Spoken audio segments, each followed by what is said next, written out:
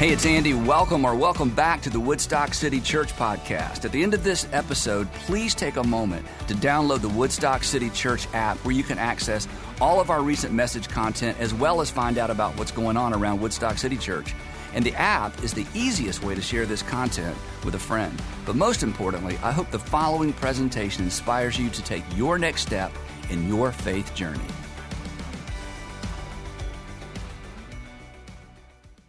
About, 25 or so years ago, Sandra and I were young parents, had 2 kids at the time. And, when you're a parent and you got babies, you don't know what you're doing. You don't know what you're doing. You pretend you know what you're doing. You figure it out. By the time you figure it out, they're in middle school. Then you got to figure that out. And it's impossible to figure that out. But anyway, so we're at home. We lived in Dunwoody at the time. And we hear this terrible hacking kind of cough from upstairs. So we run upstairs to figure out which baby monitor it is. And Garrett, our youngest at the time, was about 18 months old. And he had this horrible cough, just kept going. So we pick him up, walk around, do all the normal stuff. And it's getting worse. And we can tell it's like he's coughing so much, he's having a hard time breathing. He's trying to sort of gasp between. So we start panicking. And anyway, we call 911, which is what you're supposed to do.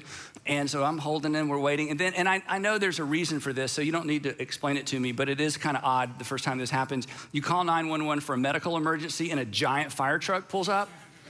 It's like, oh no, there's no fire. That's not what we need. But anyway, that's what they do. I get it. So anyway, eventually, the EMTs get there. They come in, I'm holding them, and Sandra lets them in, and they've got all the stuff, and there's a woman and a man, and they got all their gear, and she comes over to take Garrett, and I immediately kind of pull back because, and you know where this is going. I mean, I got to know before I just hand you my child, are you a Republican or are you a Democrat? I know. I mean, you're not just going to hand your child, your baby, to some person if you don't know how they voted, right? No. I didn't care about their politics. I cared about their competency because this was an emergency. And when there's an emergency, you don't care about that stuff, right? So as we launch this season of Be Rich, it appears to me, it seems to me, and to many of us, that our whole nation is like having an emergency, like having a breakdown. Everything's politicized, everything's so divided, climate, COVID, the vaccine. Is it 2 doses, 3 doses, no doses? Who knows this, right? In fact, your family is divided over this. Mask, no mask, CRT, goes on and on and on. Churches are divided. I hear from pastors all the time. We've struggled in terms of unity, even among, and here in the city of Atlanta with our churches, because everybody's got an opinion about everything, including me. I'm not pointing fingers. Sanders told me that. She said, I told you this, she says every once in a while, you don't have to have an opinion about everything. I'm like, doesn't everybody? She's like, no, not everybody has to have an opinion. Anyway, so I was having a conversation a few weeks ago with a woman who's been at our church forever, and she's so frustrated with me. And, in fact, my assistant, Diane, her new thing is, I wish we could get the people on each side of all these issues to meet, because everybody on one end thinks I'm on the other end, and everybody on the other end is sure I'm on this end. So we get attacked all the time from both sides. And I'm not asking for sympathy. It just goes with the job. But Diane's like, if we could get all these people together, they would be like, oh, I thought he was on your side. Well, I thought he was on your side. Because I keep telling everybody, no, we're trying to be on Jesus' side. No applause, we're going to get there in just a minute. And that's not an excuse, okay? Because I hear, oh, Andy, you're just trying to make excuses. No, we're not. We'll see that in a minute. But anyway, so, I keep hearing, and we all hear, it's so bad, the country. This is my favorite. And I'm not knocking you, okay? And you may have information I don't. So, just extend a little grace. It's never been so bad. I'm like, we had a civil war. Does anyone remember the Civil War? 800,000 men primarily died, not to mention all the disease and illness. And anyway, so it may never have been this bad. I'll give you credit. You may know something I don't. It's never been this bad.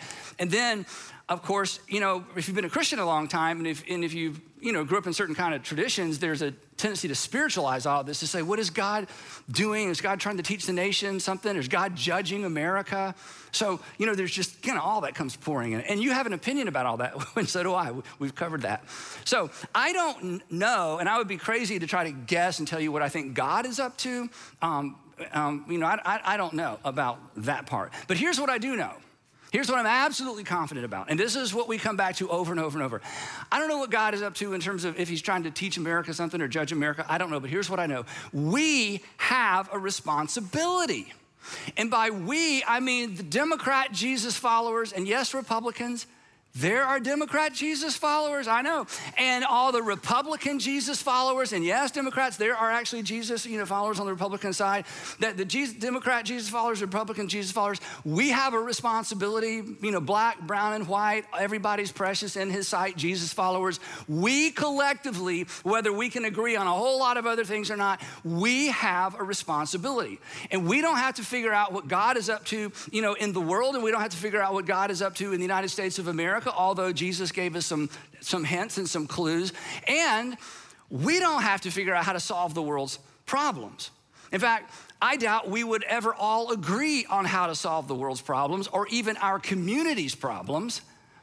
And I hate to bring this up, but since we're in church, some of us can't solve our own problems, right?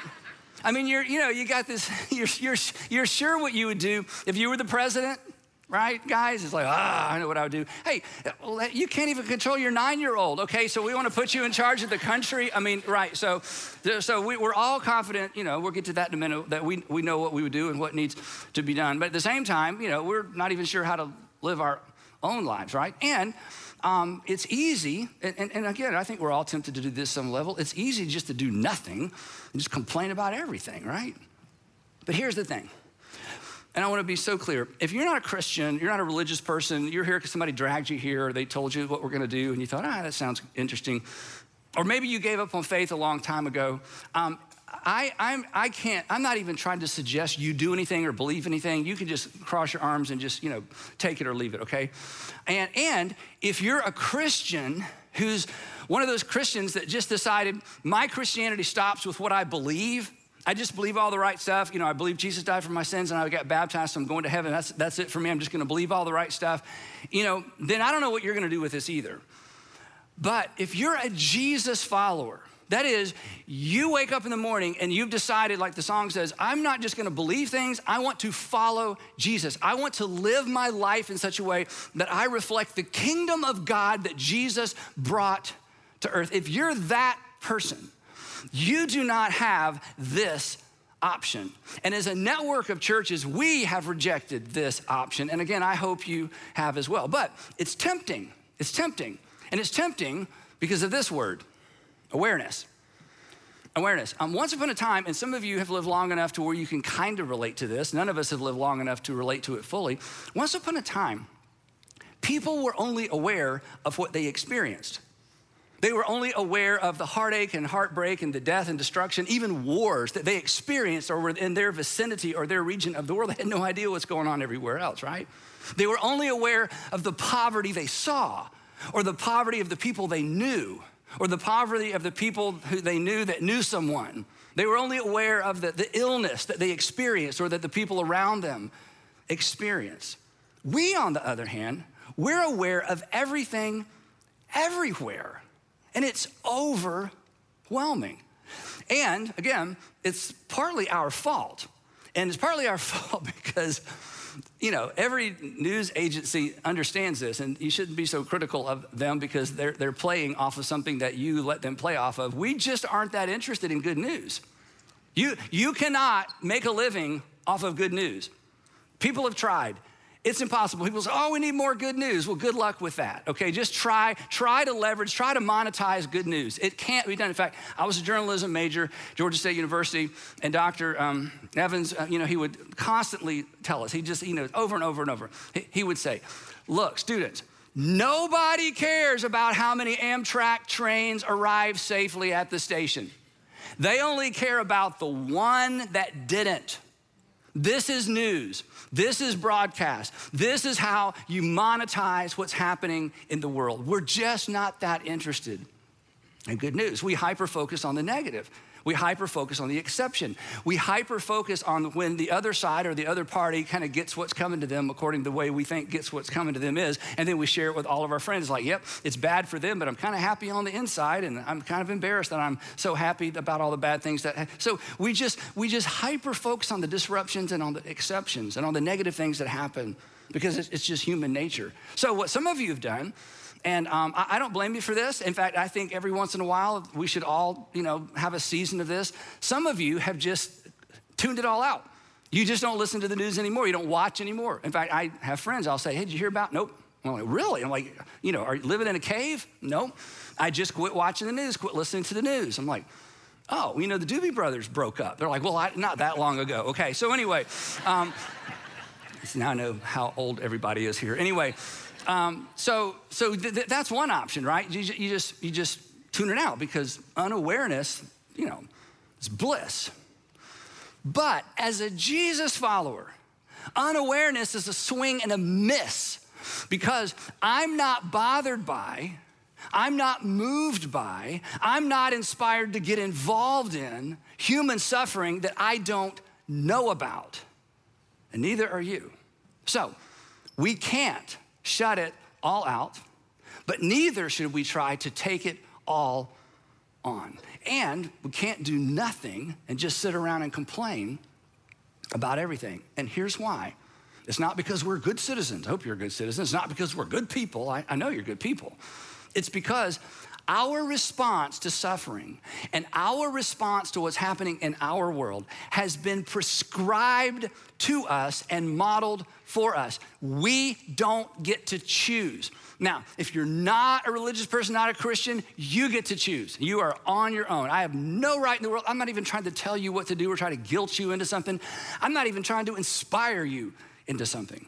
And if your Christianity is, I just believe all the right things and go about my business and mind my own business, well then, have a nice day. That's not even real Christianity, but I understand you were raised to think that way, so I won't be too critical. But if you are an active Jesus follower, we don't get to pick and choose our response to human suffering around us and to what's going on in society.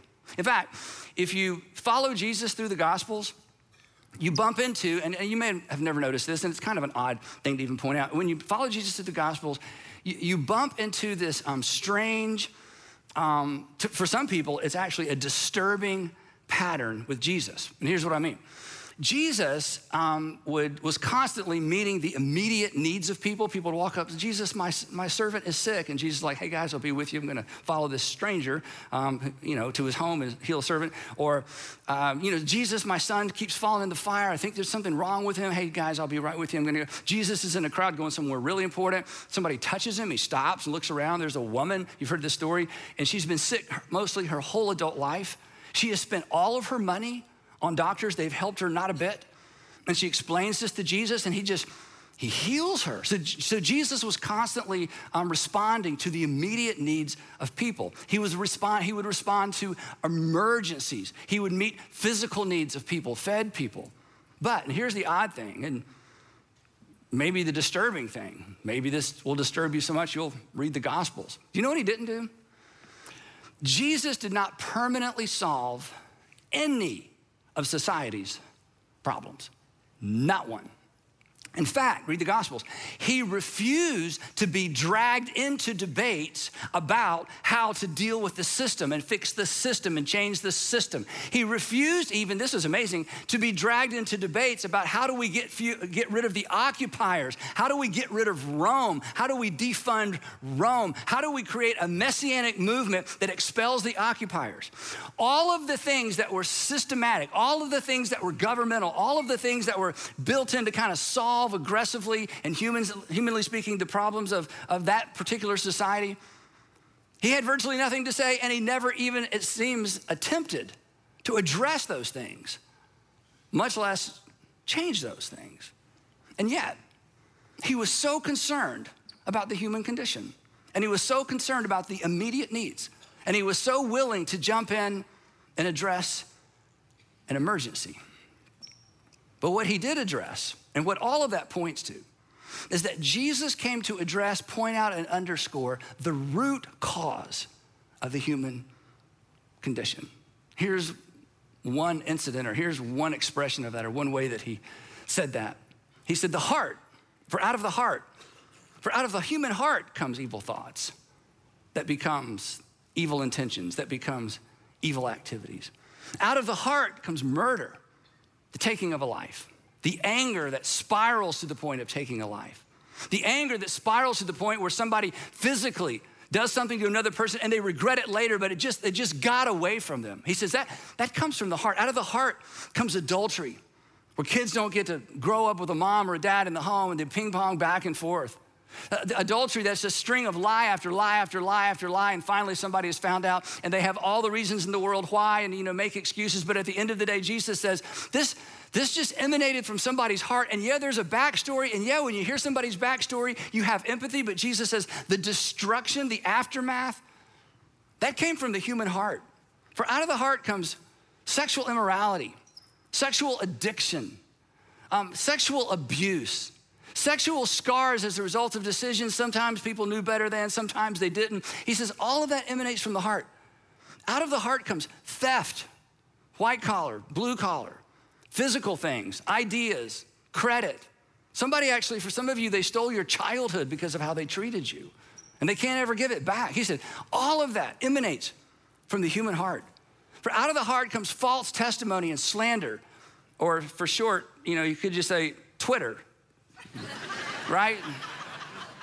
Because Jesus knew, here's the thing, Jesus knew, and we know this when we stop and think about it. I mean, you just look at your children, just look in the mirror. We forget that our problems, society's problems, your problems, my problems, our collective problems, they stem from our sinful, selfish, at times self-centered, appetite-driven condition of our hearts. And no system, no political platform can solve that. In fact, this is kind of discouraging, but hey, I've said other more discouraging things, but this is true. There are no perfect solutions. There are no perfect solutions that involve people, because people are involved in both the problems and the solutions. And this doesn't mean we don't work for solutions, and this doesn't mean we don't vote for people who we think have the best solutions. It's just at the end of the day, we're kind of rearranging chairs on the Titanic just a little bit, because the root problem, this is what was so brilliant about Jesus. It's why if you're not a Christian, you don't have to believe the whole Bible. Just read the Gospels. Just read the Sermon on the Mount and ask yourself, wouldn't the world be better if everybody embraced Jesus' ethic that he summarizes at the end of his ministry that we'll get to in just a minute? Because at the end of the day, the problem is the human heart. And so Jesus is like, look, your system of government, whatever, the occupiers, hey, one day the Romans, one day Jesus said, one day it's not even gonna be Romans, okay? Like, really, yeah. So there's a deeper, more fundamental issue. It's the condition of your heart. And government was given by God. You know what government was given by God to do? To basically answer the question, how low can you go? How low can you go and get to go on your own and be on your own? If you go too low, you don't get to go anywhere else, okay? The government, and this is the role of government. It's the unenviable role of government. Here's how low you can go. I'm gonna put guardrails on your selfishness. But the government can't make you be a wonderful person. The government can't make you generous. We talk about this all the time. The things that Jesus modeled and attempted to inspire his followers to, it's only those who follow Jesus, or at least embrace his ethic and his worldview and the way he asked people to live and what he modeled. He knew this is the only way forward, regardless of whatever system of government, regardless of who you elect, regardless of which side of any aisle or which side of any issue you find yourself on. And so Jesus came to introduce a different way of living, an upside down way, a backwards way, a race to the back of the line, an others first oriented living, marriages that are submission competitions. You just try to out-submit each other. Again, a race to the back of the line, asking the question, what do I do with my power and my resources? A way of living that understands that we should never feel guilty about what we have. We should feel responsible because it's not ours anyway. The people who manage your money, they do not feel guilty. They feel responsible. And so Jesus would say, hey, everything that you have, your opportunities, the physical things you have, your possessions, your talent, all of it is on loan from God. And you should never feel guilty. You should feel responsible. And when you embrace my kingdom way of thinking, and when you embrace my kingdom way of living, you will make your resources and your talent and your ability and your opportunities and your connections, you will make them available for the benefit of other people like I came into this world to do for you. And this way, this new way of living, this new way of thinking, this backwards way of thinking, this kingdom that was all upside down with a king who came to sacrifice his life for his followers, instead of asking his followers to sacrifice their lives for him. It was called in the first century, you know this, it was called the way. It wasn't called Christianity, it wasn't called the church. It's called the way. Because Jesus said, I'm the way. Well, what does it look like? Jesus will say, it looks like me. Well, what does it act like?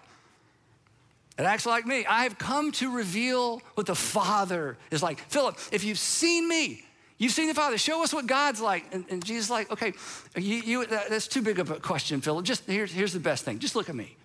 You want to know what God's like? You know what God acts like, how God responds? You follow me. It's called the way. And it ran contrary to my nature. And it ran contrary to your nature.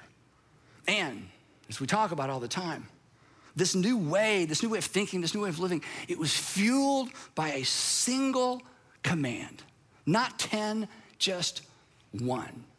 A single command that is forever relevant, forever catalytic, forever life-changing. A single command that has the potential to change everything in spite of how things change.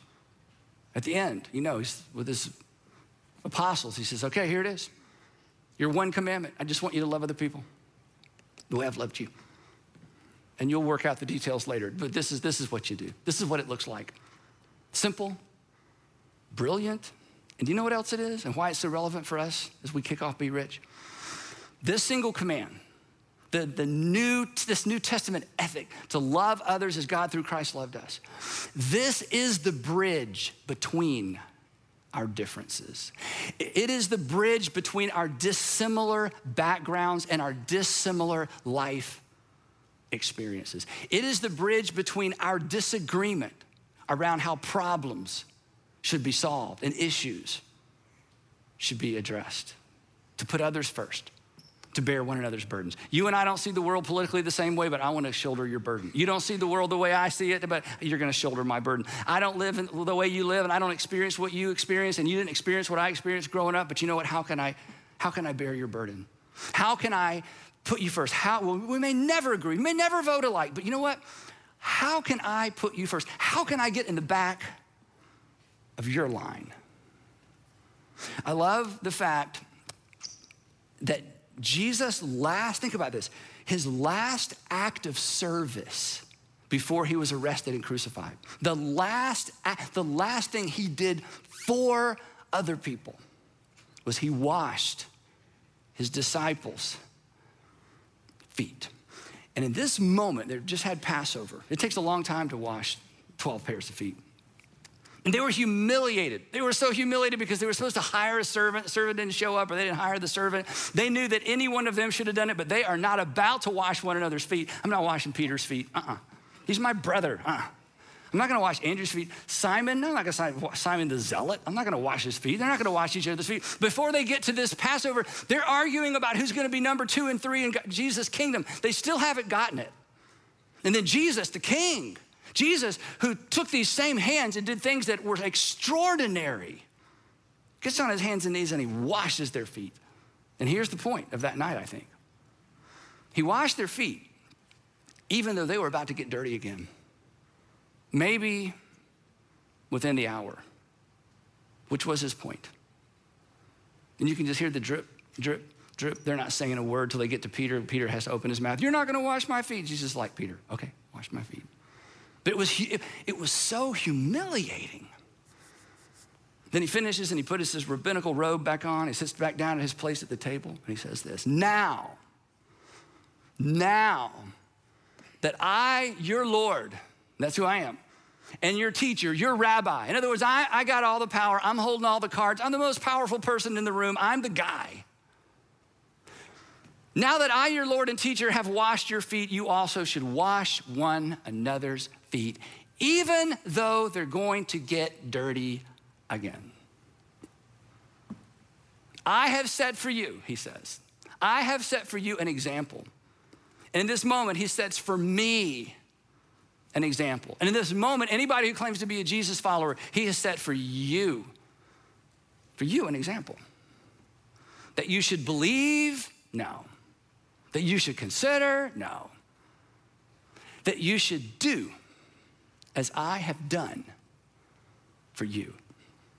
These are our marching orders. This is just a simple application of what he said that same night when he said, as I have loved you, so you are to love one another. What does that look like? Well, let's start with this. As I have washed your feet. Let's take it to the base, the most base element, the most base illustration. Let's take it all the way to the bottom. Let's take it to the cheapest, most inexpensive servant you could have hired for this night. As I have washed your feet, you are to wash each other's feet. In other words, there's nothing that's too low for you to do, too menial for you to do. There's nothing that's beneath you, because I, your Lord and your master, have washed your feet.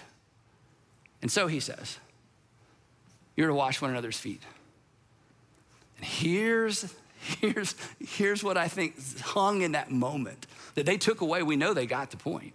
Washing their feet did not solve their problem. Washing their feet addressed their current need. This is so important. Commanding them to wash one another's feet ensured their differences would not divide them. Because, look up here, you can't wash feet from a distance. You can't wash feet from a distance. I've told you this before. This is so important, especially in a season like this. The further you are away from a problem, the simpler the solution appears to be. But when you get close, you have to address the complexity. And when you address the complexity of somebody else's problem, somebody else's challenge, somebody else's issue, somebody else's growing up stuff, somebody else's growing up baggage, when you get close and you are suddenly exposed to what's happening, not what it looks like from afar, you have that moment we talk about for every once in a while. You have that oh moment, like, oh, all this time I thought, you know what? Wow, I had no idea, because I'm 4 miles apart and I'm just looking at your situation going, well, if I were you and if you hadn't and if I hadn't, but now that we're close, this whole time I assumed people like you. This whole time I assumed that people in circumstances like yours. But now I'm close. And now your circumstances and now your background is inescapable to me. And now I have to factor that in. And suddenly where I thought there was so much division and so much distance, there's not as much as I thought there was. And you know what? We still disagree. But can I carry your burden? The closer, this is what was so brilliant about that night. The closer we get, the more we understand each other's current reality. And when you understand somebody's current reality, you are less critical, you are less cynical, you are less intelligent, because you had it all figured out. I had it all figured out, sitting there on my couch watching television. If I were the president, if I was a senator, if I was him, if I was her, the further away the problem is, the less complicated it appears to be. And Jesus, in his brilliance, says to the men that are going to be the stewards of the gospel for that generation, he says, guys, you're going to disagree, you're not going to get along, but you wash each other's feet, because that's going to keep you close, and that's going to keep you from becoming divided. And they got the message. History tells us, Greeks, Romans, eventually the entire empire begins to embrace this new way of thinking, this new way of living. And hearts, not systems. Rome never went away. Hearts were changed. And the empire responsible for crucifying our Lord embraces him as Lord, because hearts were changed. Culture began to change. The world became a safer place for women and for children and for slaves and for the poor. This is what we've been called to do. This is what the church does. This is what the church accomplishes when we get it right. When we refuse to be divided by our distance, but we get out of our bubbles and go out of our ways to close the gap. Not so that we will all agree, but so that there will be unity among the followers. And then problems are more easily solved, because all the information, all the cards are on the table. All the experiences come together. And we actually know what we're talking about because we know who we're talking to. So let's not shut it all out. It's tempting. And let's not take it all on. That's impossible. Jesus did not lead us into either ditch. Let's just do for others, to the best of our ability and within our context, what he did for us, individually and collectively. In other words, let's do what we can do, and let's do what we can do now, and let's do what we can do together. And this is why we do Be Rich. Now, if you're new, every year, here's what we do. We come together and combine our resources in this season to do for others what they can't do for themselves. And we're gonna do corporately what hopefully you're all doing individually throughout the year anyway. And what that is simply we're gonna give and we're gonna serve and we're gonna love in Jesus' name. This is our opportunity to collectively say to our communities that everybody matters to God, whether God matters to them or not. And the reason we call it Be Rich is based on something the Apostle Paul wrote to Timothy, a young man that he was bringing along that he knew that may someday take his place as an apostle and a missionary to the Roman world. And he wrote to Timothy, he said, Timothy, when you're at these churches with all these Gentile believers, I want you to make sure that you command them, not suggest to them, command those who are rich in this present world to do good, and here's our phrase, and to be rich. Teach the rich people how to be rich. Tell the rich people to be rich in good deeds and to be generous and willing to share. And the truth is, most of us are rich in this present world. You may not feel rich in your present neighborhood. You may not feel rich in your current job, but in light of what's happening all over the world, and we've just gotten a close glimpse, an upfront and close glimpse as we've looked at what's happening at the borders, different parts of our country, different parts of the world, we are reminded of how much we have, how blessed we are, how hard you've worked, and you never feel guilty, you just feel responsible. And rich people, blessed people in this present world feel responsible. And Paul says to Timothy, you tell them they are to be rich. They got to be good at being rich. They got to be rich in generosity and in their willingness to share with others. So we should be generous and we should be willing to share. And you are all year long, but this is the season we come together and we do it collectively. And that's what we're about to do. Now, if you're new, just to let you know how this works, we have a network of churches all over the country, and many of them participate in Be Rich during the Be Rich season. In fact, if you're part of one of those network churches or you're in a church that's part of our network that's participating this year, your lead pastor is gonna come at this time and tell you what your church has in store for your community. So welcome them to the platform. Okay, back to us. Now, sorry, we have a bunch of churches that are gonna do their own thing. So we've been doing this, this is our 15th year of Be Rich. And for the past 14 years, just a little update on what you've done. And again, if this is your first time at our church or one of the first times, this should be amazing. These are the kinds of folks that you're surrounded by. You have served at our nonprofit partners around the city. You have served, this is hard to believe, over 500,000 hours of community service, not because you're working off, something, because you actually love, thought I'd throw that in there. It's like, really, opportunity. There may be some of that. But anyway, we have served together over 500,000 hours in these organizations, these charities all over the city. You have given almost $60 million away, which is amazing.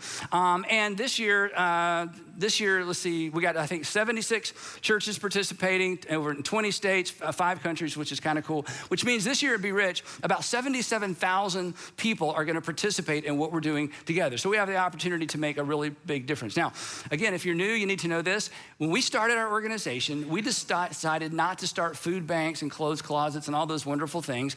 We decided to find the charities or the nonprofits in our communities that were already doing it and doing a bang up job and saying to them, how can we help you do what you're already good at? You have the expertise, we've got the resources, let's partner. We're not gonna pilot some new thing that the community doesn't need anyway. So over the years in the Atlanta area, we've developed relationships with 29 nonprofits, faith-based and non-faith-based nonprofits, because we want to work with the best of the best. There's 29, and we call these our Intersect partners. And we work with them all year long. And these are some of the organizations you'll have an opportunity to volunteer with. And we hope you fall in love with what they're doing and that you become a regular part of their volunteer staff. And these organizations address issues like food insecurity, foster care, medical care, housing, education, among probably a dozen other things. Then in addition, we have 12 global partners that we work with through our church in our division we call Global X. And so Global X sits within our organization, but it distributes and collects the needs of these organizations all around the world, and we have Intersect partners all around the world as well. So here's how it works. Over the past few months, our Intersect staff has gone to these fabulous nonprofits. These nonprofits don't come to us asking for money. We find the best ones and we go to them and we ask them 2 questions. Number 1, what would make a big difference for you? Just tell us, give us your wish list. That's what we say. What's your wish list? And they're like, oh my goodness, nobody ever asked this. And secondly, what would help you make a big difference with the people that you're serving in the community? And then we get all these projects together. We look real closely and we vet about we vet about several $1 million worth of projects. But here's the thing, and this is what I love about Be Rich. With Be Rich, we never set a dollar amount in terms of a goal. Our goal is very, very simple. Our goal is a participation goal. We want 100% of everybody watching who's in any of our buildings. We want 100% of the people who are a part of this or could potentially be a part of this to participate. So we're asking 100% of you to give something, and then we're going to give 100% of it away. There's no shipping, there's no handling, there's no administration fees. And here's why. This is what's amazing.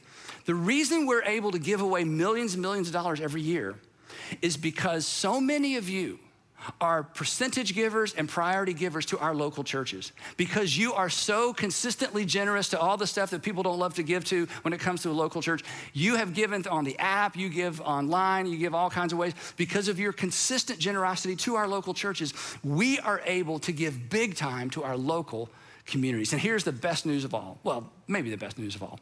After 14 years of doing this, there is still no price increase. There's not even an adjustment for inflation. We are asking everyone to give a one-time gift of, let's just say it all together, of $39.95. That's it, a one-time gift of $39.95. Now, yesterday, Sandra and I were driving home from something, and her phone rings, and it's our friend Tan. A lot of you know Tan. Tan's one of our fabulous worship leaders, and I didn't tell her I was gonna share this. And Tan's on the phone. She's saying, I'm out of town. I'm with my mom this weekend, but I know it's Be Rich. I wanna go ahead and do my Be Rich giving. Is it still $39.95? And I was so tempted to say, well, Tan, for you. And anyway, yes, it's $39.95. And if everybody watching from wherever you're watching from, and everybody at our Atlanta area churches gives $39.95, then today we will collect about $2.3 million. Wouldn't that be fun? This will cover about 49 really big projects for these. Yeah, that would be great, yeah. And don't be intimidated by the decimal. It can move either way, either way, either way. Okay. But we went ahead and vetted another $2.5 million worth of projects because every year you go crazy, but I've just insisted we're not setting a dollar amount. I want everybody to do a little bit of something so that we can do something amazing collective. So these fabulous organizations we work with, here are the kinds of things that they're doing, and then we'll get you out of here. They're providing foster family support, resources for families who have children with cancer. A lot of you have gone on Lighthouse retreats, so we're gonna help with Lighthouse. Emergency assistance for the homeless, several organizations doing that. Border Station Rescue to rescue girls from trafficking, an organization that we work with for years. We can't even tell you what country it's in. Medical care for low-income families, several organizations doing that. Several organizations doing job training. And then supplies and staff for underfunded schools. There's several underfunded schools. You would be surprised where they're located, different counties around the state of Georgia that we get involved in. Sustainability projects. This is one of the coolest things we do. The nonprofits we work with are so great, they're constantly looking for ways to raise their own money by creating industry or a small business within their nonprofit. But if any of you have started a small business, you know it takes capital to start a business. So what we do is we say, hey, you've got a great income producing idea. Let us be your angel investor. We will invest. We'll just give you the money to get it started so that you become self-supporting or self-sustaining or more self-sustaining in the years to come. Also, we love to cover operating costs costs for nonprofits because when people give money to a charity or a nonprofit, they want their money to go directly to the people being served, but we all know it takes money to run an organization, so we love funding operating costs, which means helping them hire additional staff and help them with technology solutions. Technology solutions are expensive, but they are critical, they're vital to success in any organization. So we come in and we kind of do the stuff that's not a whole lot of fun for them to talk about to donors, but we understand that this stuff has to be done. And that's the role you play with some of these fabulous, fabulous organizations. These are all game changers for these organizations, and they are life changers for the people and the families that they serve. Now, circling back around, we'll wrap this up. Jesus, again, was so clear about this. We talked about it a lot last week, that last time we were together. So clear about this, that devotion to God is best demonstrated not in our church attendance and not in the prayers that we pray and not even in what we believe about God. He's so clear about this. That devotion to God is best demonstrated and authenticated through love for other people. And extravagant generosity, our extravagant generosity for others is actually the most appropriate response to God's extravagant generosity to us. I mean, when you sing the songs like we sang today, Jesus paid it all, and you think about if you're a Jesus follower, you're a Christian, and you're just so grateful for what God did for you, those feelings of gratitude need to be translated in service for others. That's what it looks like to express your gratitude to God. You don't hold on to it. You don't just feel it in the moment. You do something for others as God through Christ has done something for you. And I wish we had time to talk about this. This no strings attached generosity, because in the first century, all generosity had strings attached. You did things for people who could do things for you. That was the way it was. But this no strings attached generosity that Christians kind of began to eke out and began to seep into Greek and Roman culture, it had an incredible effect. In fact, it eventually toppled or embraced or saturated an empire. It has pretty much saturated our world. People all over the world think people should be generous. That is not human nature. That is a leftover, that's a shadow. Those are the footprints of Jesus in the world today. And I'm hoping that as we continue to model this, talk about it, and connect it to Jesus, that we will have a similar impact in our community. So once again, let's show the world that our churches are not just about sermons and songs, that our faith is more than sermons and songs, that our faith is about doing and not simply believing. And we've made it easier than ever. On your way out today, you'll see some green balloons, red balloons. If you see a green balloon, that's cash and checks. If you see a red balloon, we're gonna put this all up on the screen in just a minute, that's credit and debit. Or if you'll get your phone out, we're gonna put QR codes up here on the screen. The QR codes are all over the building. And just a reminder, when you get your phone out, you go to the camera app, hold it up to the QR code, but you don't take a what?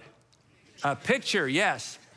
We all have pictures of QR codes in our phone going, why doesn't this work? Because that's not how it works. So you get your phone out, you just hold it up to the QR code. It's gonna send you to our Be Rich website and you can give from there. So having said all that, on your mark, oh yeah, I forgot one thing. So turned out Garrett, our 18-month-old, just had a really bad case of croup. Yeah, because I know you're sitting here going, well, what happened to your son? You kind of left us hanging, right? He's older and married and doing great. So anyway, on your mark, get set. Let's be rich in good deeds, generous, and let's be willing to share. And I will see you next time. You're dismissed.